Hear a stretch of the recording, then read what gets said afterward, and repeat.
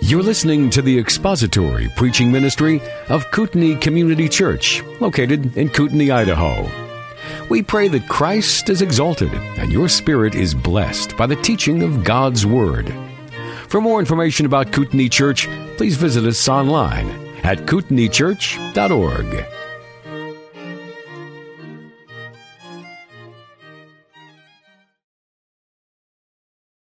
Before we open in prayer, we're going to be doing a question and answer this morning. False doctrine that you think might be a danger to the church, anything like that. This is your opportunity to do that. So before we begin, let's open in prayer and give our time to the Lord. Our gracious God, we are thankful for this morning and thankful for the grace of being able to be here. We give you our thanks for this place to meet and the fellowship that we enjoy as we gather together. We pray your blessing upon this time. Help us to think clearly and to learn much. We pray that this time may be for your honor and glory. In Christ's name, amen. All right, question and answer. Do you have a question? Somebody have a question? Robert's hand went up first, so Robert, you get to go first. Okay, so the question is, he saw a YouTube clip of somebody played of Kenneth Copeland, who is a confirmed false teacher, a heretic, a word of faith teacher, who uttered the phrase, Jesus is Lord. And Paul says, I'm assuming that the background of your question is that Paul says in one of the letters to the Corinthians that nobody can say Jesus is Lord except by the Holy Spirit. And so this was offered as proof that Kenneth Copeland is not a false teacher, that he is in fact motivated and empowered by the Holy Spirit since he was able to utter the words, Jesus is Lord. So how do we reconcile that? We begin with, of course, recognizing that Kenneth Copeland is a false teacher. He is a heretic. But when we read in is it 2 Corinthians or 1 Corinthians? 1 Corinthians, because Sean just texted me something about that this morning.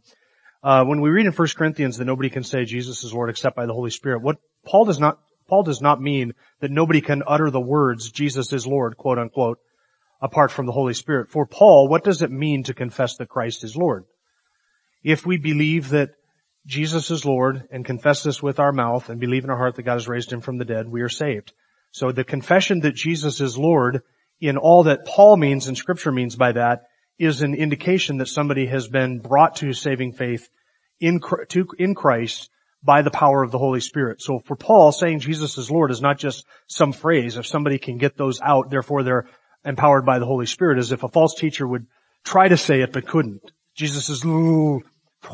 Jesus is Lord. They can't quite say it. They can't form the words because they're not empowered by the Holy Spirit. So that's not what Paul means. But for Paul, lordship is the sovereignty of Christ, that he is sovereign, and that those who have bowed the knee and confessed that and are willing to die for that confession, because that's what that type of confession was in the first century, and they have bowed the knee to Christ and been saved and born again, that type of confession and submission to the lordship of Christ can only come about by the power of the Holy Spirit. In other words, nobody can come to Christ as Savior and Lord and make that confession and be born again without the power of the Holy Spirit. That is the Spirit's job, to woo us and regenerate us so that that confession in all of its fullness means what it means. Does that make sense? So that's one way of answering it. The other way of answering it is that, of course, false teachers and heretics are always willing to say Jesus is Lord. They're willing to confess that. But many of them, well, most of them, no, all of them, have a false Jesus. They have a Jesus who is a created being, or a Jesus who is not sovereign, or a Jesus who looks and sounds very much like they do. And so their confession that Jesus is Lord, of course, they're confessing that the Jesus that they worship is the Lord of their life. But the Jesus that they worship, the Jesus of Kenneth Copeland, is not the Jesus of the New Testament or the Jesus of history.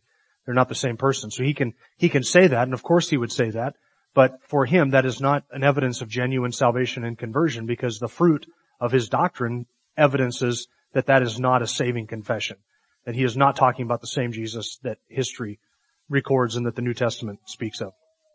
Does that answer it? Okay. Does that answer your question, Sean? Yes, Cornell. Right. Yeah, good point. No, it's a different Jesus. All right. Any other questions? Melody. Okay. So the question has to do with this. Last summer, there was a discussion amongst a lot of top tier theologians. Wayne Grudem, Bruce Ware, James White was involved in this conversation. Am I missing a name you're aware of? These guys are heavy hitters in that I have their books and I read them and enjoy them, and these are good godly men. And the controversy has to do with what is the nature and the term of and by term I mean length of time, in which the Son is subordinate to the Father. So the question has to do with, is the second person of the Trinity eternally, in eternity past, subordinate to and submissive to the Father, or was there a continual equality in the status and person? No, that's not the right. Is that subordination of the Son submitting himself to the Father, was it eternal? In other words, does it go back as far as God has existed, which is a really long time? Or did that change at some point where the Son willingly submitted himself to the Father, and that subordination came at a point in eternity past when the plan of redemption was hatched? And I'm not even sure. I didn't follow this too closely because I don't know that it can be. It's more than just mere semantics, but at the same time, what one views about that, I'm not certain at this point makes them a heretic. So that sort of nuance of theology is not something that I dove into and plumbed deeply in the sense that I'm coming down on one side or the other. Some would say that if the Son was, let me back up. I would have no problem affirming that the Son was eternally subordinate to the Father, as long as by that we are not meaning in any way lesser than the Father. So this relationship of Father and Son has always been. There was never a time when the second person was not the Son of the Father or the Father was not the Father. The first person was not the Father. That relationship has always been. And when one subordinates oneself to another, it doesn't make him lesser of a being or lesser of a person than the one to whom he is subordinate. It just means that the Son willingly submitted to, for the sake of redemption, the will and decree of the Father regarding what he planned to do for the glorification of his own name in redeeming a people. And that the Son willingly does that, and the Spirit himself willingly subordinates himself to the plan of the Father and the Son in doing all of the will of the Father just as the Son does. So there is, in Trinitarian theology, there is no distinction amongst the persons of the Trinity in terms of their nature or their substance. They are one substance and one nature. So we affirm that. But for the sake of redemption, there is a subordination that works itself out in economic terms, in the economy of how the Trinity operates. There is a subordination that obviously takes place where the Son comes to the earth to do all the will of the Father. And the Son does nothing apart from the Father's will. He only does what he sees the Father doing. He doesn't do anything on his own initiative. Jesus himself said, I can do nothing except what the Father has given me to do. And it didn't have anything to do with him being a lesser of a person or lesser in nature, but a subordinate or submissive role even amongst the persons of the Trinity. And so this sort of came out this summer, and I'm not even sure what instigated it, but I just know that I listened to the podcast with James White. I have appreciated Bruce Ware's work on the Trinity in the past as well as Wayne Grudem. And so I didn't dive too deeply into trying to find out, like, what are the fine points of this. Part of it in my ear just strikes me as semantics. But at the same time, I don't tread on that too heavily because maybe there is some distinction there that I'm not catching, that I'm not fully aware of. I don't know if that made any sense, any of that. I guess maybe ask some questions to clarify that. But let's go with Robert first because Robert's hand was up.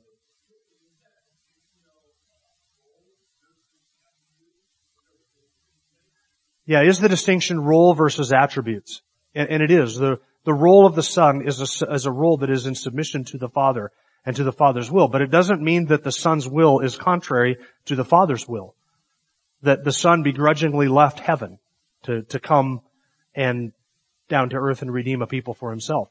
So it is not attributes. They are one substance and one nature, one will, but three separate and distinct persons.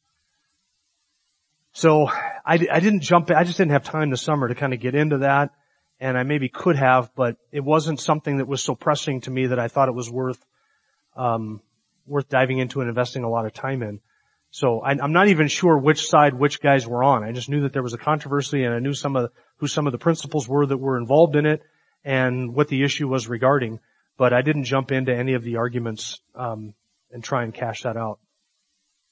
Anytime somebody comes along and says, hey, we have a new way of understanding the Trinity, it's just red flag, red flag, red flag. Hold on a second. We just don't want to be redefining terms. I think we've got the doctrine of the Trinity nailed down. We need to teach what we know to be true. And so I don't think if this is something that ends up dividing the body of Christ because I'm in this camp and they're in that camp, I don't think that is healthy or right at all, especially over this issue, because we affirm that the Son is subordinate to the Father. The question is that subordination an eternal one, going back for eternity past? And part of that question is that subordination to the Father something that will be eternally existent in the future? Yeah, Pat's point is that in eternity, there's not a lot that is revealed or not enough that is revealed about eternity past and eternity future regarding that issue. Some people would point to 1 Corinthians 15 where it says that in the future the Father will hand the kingdom to Christ and He will be over all things and hand that back to the Father, that this is an indication that subordination, that term of that subordination has come to an end and that the Son is no longer subordinate to the Father. But in terms of eternity, I don't know why it would be detrimental to our Trinitarian theology to see that subordination as something that has been everlastingly. That the Son has always been the Son, and the Father has always been the Father, and there has always been this economic structure within the Trinity, as long as our idea of subordination doesn't, again, entail any notions of inequality among the persons. That was a good question. I wish I had spent more time figuring that out over the course of the summer. Well, yeah, I don't know. I would only lose you if I didn't understand it myself. And maybe that's why I just lost you. But if I understand it myself, I don't think I would lose you with it, because I think I would be able to explain it. Any other questions? Next one? There's somebody up here? No? Yeah, Brad. Brad asked if I could comment on the intent and the application of Mark 16:17 through 19. Okay, so here's the passage. In fact, we can go up to Mark 16, verse 14. Afterward, he appeared to the 11 themselves as they were reclining at the table, and he reproached them for their unbelief and hardness of heart, because they had not believed those who had seen him after he had risen. And he said to them, go into all the world and preach the gospel to all creation. He who has believed and has been baptized shall be saved, but he who has disbelieved shall be condemned. These signs will accompany those who have believed. In my name they will cast out demons, they will speak with new tongues, they will pick up serpents, and if they drink any deadly poison, it will not hurt them. They will lay hands on the sick, and they will recover. So then when the Lord Jesus had spoken to them, he was received up into heaven and sat down at the right hand of God. And they went out and preached everywhere, while the Lord worked with them and confirmed the work by the signs that followed. My translation has a note at the end of that. And they promptly reported all these instructions to Peter and his companions. And after that, Jesus himself sent out through them from east to west the sacred and imperishable proclamation of eternal salvation. If your translation doesn't have that, it's because that's another potential ending to the Gospel of Mark. The issue with Mark 16 verses 9 through the end of the chapter, and whatever note that you have that should be, that is amended to the end of Mark, is that is part of a text of Scripture that I don't believe was even part of the original Gospel of Mark. So we have a spurious passage at the end of Mark's Gospel. This doesn't undermine our confidence that what we have in the New Testament, that we can rely upon that and we know that was written, because we can identify passages that shouldn't belong, or things that were changed, or mistakes that were made in the transmission of the text. If we weren't able to do that, we wouldn't be able to recognize that Mark 16 is in fact not Mark's original ending. It is my conviction that Mark ends with verse 8, chapter 16, verse 8, where the women left. They went out and fled from the tomb, for trembling and astonishment had gripped them, and they said nothing to anyone, for they were afraid. Some people don't like that type of an ending, because when you compare it with Matthew, Luke, and John, it seems like it's incomplete. Like we need resurrection appearances, we need a great commission, we need some discussion between Jesus and his disciples after the resurrection. And apparently I'm sympathetic to that, because it does feel like it is incomplete, but it's completely in keeping with Mark's style in his gospel, which is, it's quick, it's fast, it's very short, it's concise. And so Mark leaves us hanging there in awe of the resurrection, not really feeling the need, probably as the earliest gospel written, not feeling the need to buttress what he has told us with different resurrection appearances to the disciples. So even this passage, verses 9 through the end, there is no text of Scripture, there's no parchment or manuscript in which those are not added at the end looking as if it were an addition. There are complete manuscripts of Mark that don't have that ending. There are, this ending also, I think it is this passage that also finds its way into other Gospels, where it's kind of like an ending that was floating around and people attached it to Mark. And so that's where it is in our translation. One of the other issues with this text is the fact that there are, and I forget what the exact number is, but there are a number of words that are used here in verses 9 to 20 that are nowhere else used anywhere in Mark's Gospel. The style seems completely different from what Mark wrote. And so that's another issue with it. Now that's not necessarily a deal breaker, because just because somebody uses language in one section of their writing that they don't use in another does not necessarily mean they didn't write it. Right? If I wrote a letter to Lanny, it might read a lot differently than a letter I wrote to my wife. The language would be different, but it doesn't mean that I didn't write both of them. So that's not necessarily in itself just a deal breaker or an issue. But it is an indication that there is a problem with this text. So, having said that, I don't believe that Mark chapter 16, verses 9 through the end of the chapter, is a legitimate portion of the Gospel of Mark. And if I were preaching through the Gospel of Mark, I would probably, turn this notification off. If I were preaching through the Gospel of Mark, I would come to this passage and I would say, let us grant for a moment that what it says here is an accurate reflection and that it's truthful. Let's just grant that. And let's treat it as if it were Scripture and authoritative for just a moment, and then let's work our way through the passage and see what it teaches. So then we come to the issue of what is the application, the intention of that passage. And the problem, obviously, is the things that Jesus says in verses 15 through 18. Go into all the world and preach the gospel to all creation. That's verse 15. And we don't have a problem with that because we read something like that in the Gospel of Matthew, at the end of Matthew's Gospel. He who has believed and has been baptized shall be saved, but he who has disbelieved shall be condemned. Verse 16 seems to suggest that baptism is necessary for salvation. So that creates a theological problem. So not only do we have difference in language, and we have a passage that seems to float around amongst different Gospels and doesn't seem to be part of Mark's original Gospel, but then you have these theological issues that are raised by the ending itself. So verse 16, he who has believed and has been baptized shall be saved, but he who has disbelieved shall be condemned. Is baptism necessary for salvation? That verse seems to suggest so. Though the end of verse 16 doesn't say he who is not baptized will be condemned, but he who is what? Not believed will be condemned. And in the first century, belief and baptism were tied very closely together. And so that would just explain that Jesus is not here teaching that baptism is necessary for salvation. Verse 17, these signs will accompany those who have believed. And so if these signs accompany those who have believed, then the implication is that everybody who has believed will also have all of these signs. And what are they? In my name they will cast out demons. That's exorcisms. Well, see, the theology of that verse doesn't fit with the rest of the New Testament. If we're talking about all who have believed and not just the apostles, and some would try and narrow this down, or to make this an orthodox passage of Scripture, they would try and narrow it down and say, these are the promises just to the apostles or the disciples, the 12, in which case then we have something that can be made orthodox there, because the 12 disciples did cast out demons. They were bitten by serpents and lived, like Paul on the island of Malta in Acts chapter 28. They did speak with new tongues. I don't know if anybody drank deadly poison. It will not hurt them. They did lay hands on the sick, and the sick recovered. So those signs did accompany, all of the signs mentioned here did accompany the 12 apostles who followed in Jesus' footsteps when they preached the gospel, except for the one about drinking deadly poisons. There's no record in the New Testament that happened.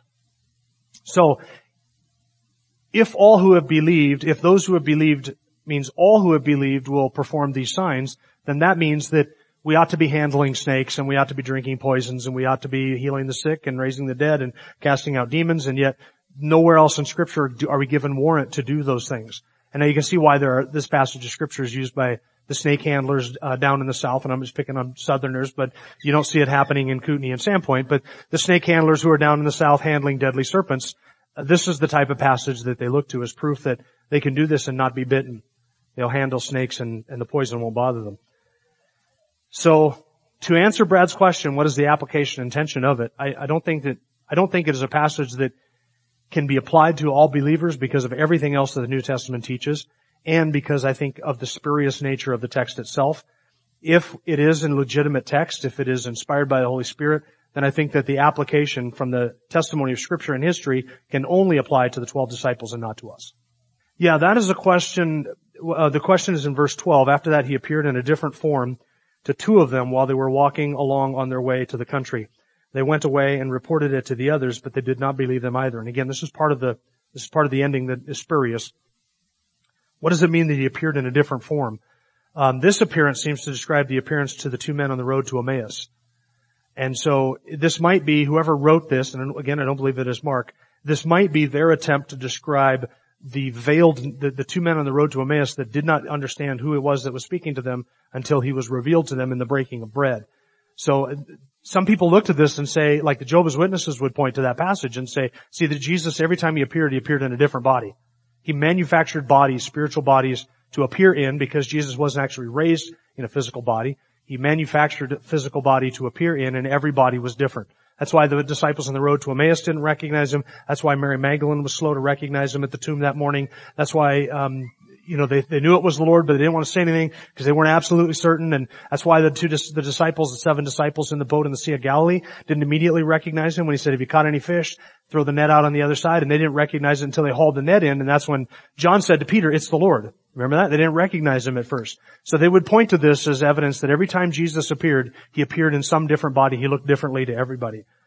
But again, I don't believe that it's a legitimate description of that resurrection appearance. It sounds as if the author is simply trying to explain that Jesus was not seen by them and recognized by them by the two disciples on the road to Emmaus. Right. Yeah. Yeah, the miracle was not that Jesus appeared in a different body, it's that he veiled their eyes. That's what Luke says. It wasn't because he appeared in a different form and it was unrecognizable. It is that they were kept from seeing who he was.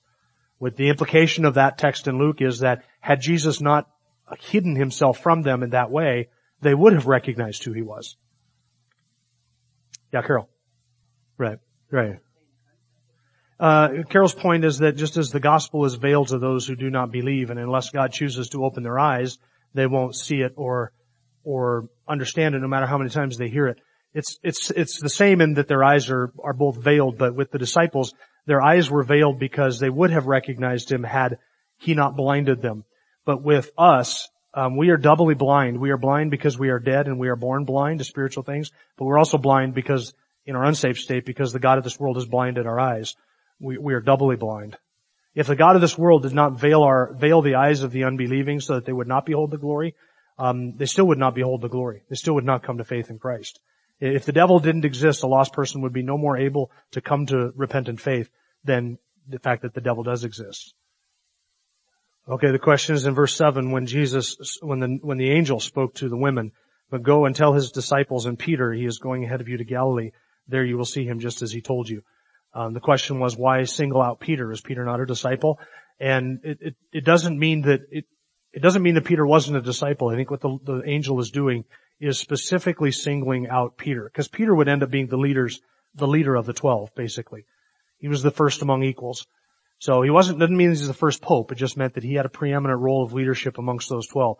And I think that the angel there is signaling out Peter for a couple of different reasons. Peter was the one who had denied him and fled. And I think that the angel is saying, make sure that you address Peter and tell him as well. Singling him out so that Peter, because imagine how Peter would have felt. He might have been somebody who just said, "You know what, I'm not going there because I've already defamed my Lord too much. Just count me out. I'm done. I'm over." And I think that the angel was singling Peter out to make sure that he was encouraged to go and be part of this meeting. Secondly, because Peter was the leader of the apostles. And the third reason is, I think Mark records this, which I'm not sure I can't remember if the other Gospels do. You think I should remember that since we just went through John and spent 9 months in the resurrection accounts. But I don't think that the other Gospels mention that. Mark does. Mark is uniquely considered Peter's Gospel. Mark being the traveling companion of Peter, and Peter's fingerprints are all over this Gospel. The early church regarded this as Peter's Gospel, even though it bears Mark's name. Mark being the one who wrote it under the leadership and oversight of Peter is probably the primary eyewitness. So this may be Mark's way of sort of singling Peter out for that reason. If Jesus was not killed, he would not have died. Is that correct? A man without sin would not die. Right. He was not subject to the fall, though he had a human body, the human body was not a glorified body. It was subject to weakness. Death would not have come upon him as a result of the sin and his own sin, so he would have lived forever. That is what, it's hard to answer questions that if this hadn't happened, this would have happened, because it's a counterfactual. It's a question about a counterfactual. So my speculative mind says that since death comes as a result of sin, and since Jesus himself never sinned, his body was not subject to death. But his body was subject to bleeding and suffering and pain as well. And was it subject to sickness? Did he ever get a common cold? It was a body of weakness, and he was in all points tempted as we are. So, these are... Oh, he willingly sacrificed. Yeah. He laid down his life, right? But if he had not done that, would he have lived forever? I'm tempted to say yes. That his body would not have been subject to death. Okay, the question is, what is the nature of Satan and his body? Was he a serpent in the tree, or was he cast to the ground as a serpent? Were snakes part of the curse? Right. Let's back up for just a second. The devil was a created angel, right? The highest and the greatest of the cherubim. And that angel's fall did not transform that angel into a snake. The snake, or the serpent in the Garden of Eden, was the instrument that the devil used to speak through and to Adam and Eve. Now, the curse upon that serpent was that the serpent would crawl on its belly on the days of its life. So that possibly suggests that at some point prior to the fall, snakes had a different form, or maybe moved about differently than they do today, and that now that is part of the curse upon the serpent for doing that. For being the willing instrument, or the instrument that Satan used to tempt Adam and Eve and bring the fall of mankind. Snakes do not exist because of the fall, like bugs bugs don't exist because of the fall either. Like thorns and thistles. These things, it's hard for us to imagine what was life like prior to the fall, because we've never lived in such a world. So people, for instance, say, how is it that animals like lions that have real sharp teeth that look uniquely created to eat meat, how is it that those lions ate or were vegetarians prior to the fall? And though we can't imagine it, we can't say that that never happened. We just have to be able to say that everything functioned differently in the garden without the curse than it does today. How would it be possible to live in a world where you would never bleed, you would never experience death or disease or pain or suffering or sickness or illness, and you were free from all of those things, where energy never ran out and everything was not cursed and nothing was vain? And it's hard for us to imagine that world, but bugs and serpents and weeds had different, in bacteria had different functions before the fall than they do after the fall. Now, because everything is busted and ruined by the fall of mankind, these things function in ways that are different than before the fall.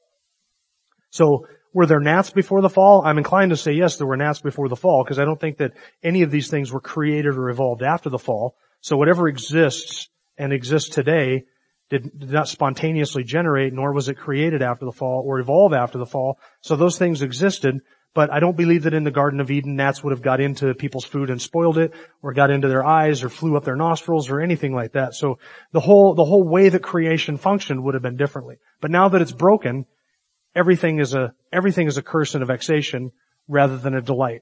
So the question is, in heaven, all these things will be there, but back to their original creation state. In heaven, we will have physical bodies, and we will live on an eternal, glorified, redeemed earth, resurrected earth, and a resurrected new heavens and new earth. Will there be animals there? I think Scripture suggests there will be animals. Not the animals that are here that are resurrected, but there will be trees and gardens and streets and rivers and fruit and abundance of food and things that we get to enjoy in this creation. Will gnats be part of the new heaven and the new earth? I don't know, because the Scripture is silent about that. So I don't know that Scripture says that everything that was part of this creation will be part of the new creation. We do know that the heavens and the earth will be part of the new creation, and we are told about trees and rivers and water and things that we get to enjoy, and plants and animals. We are told about those things, but the Scripture's silent about gnats and bugs. If they are part of the new creation, then they're not going to be an annoyance, or they will have some function in the new heavens and new earth for the glory of God that I can't foresee now. It's one of the mistakes that some people make is that they try and judge what life was like before the fall by what we are familiar with today, and you just can't do that. A lot of old earth creationists will say, there must have been death before the fall, because look at lions. Lions were obviously created to eat meat. And look at a koala bear. They're obviously created to eat meat. They have sharp teeth. Well, I can look at an animal and see that it has sharp teeth. The only thing that I can conclude from that is that they have sharp teeth. Maybe a lion was created in the Garden of Eden and they enjoyed eating coconuts and they needed sharp teeth in order to gnaw into the coconuts. Maybe that's the way it was. And it's, lions don't eat coconuts today. Well, things are different today than they were before the fall. Everything is not just different, but radically different today than it was before the fall. It's not just like things have altered just a little bit, right? It gets a little colder than we like or a little hotter than we like. It's that everything is so radically different that we have no idea even what that paradise was like. So we can't judge look at current creation and extrapolate that back to the past and say that before Adam and Eve fell, these creatures were created to do this and here's how they did it. Well, all we are familiar with is what exists today. And we can't go back to the past and say that's what it was like before the fall. That's why we have to take what Scripture says. All the animals were vegetarians prior to the fall. All of them were. And we affirm that not because we look at lions and say, they're vegetarians, or we look at dogs and we say, they can get along with eating vegetables. We don't make that conclusion based upon our observations today. We make that conclusion based upon what Scripture clearly says about all the animals and men were vegetarians before the fall. I had a dog that used to eat carrots and apple cores and cores out of cabbage, and he would just beg for watermelon. He loved watermelon.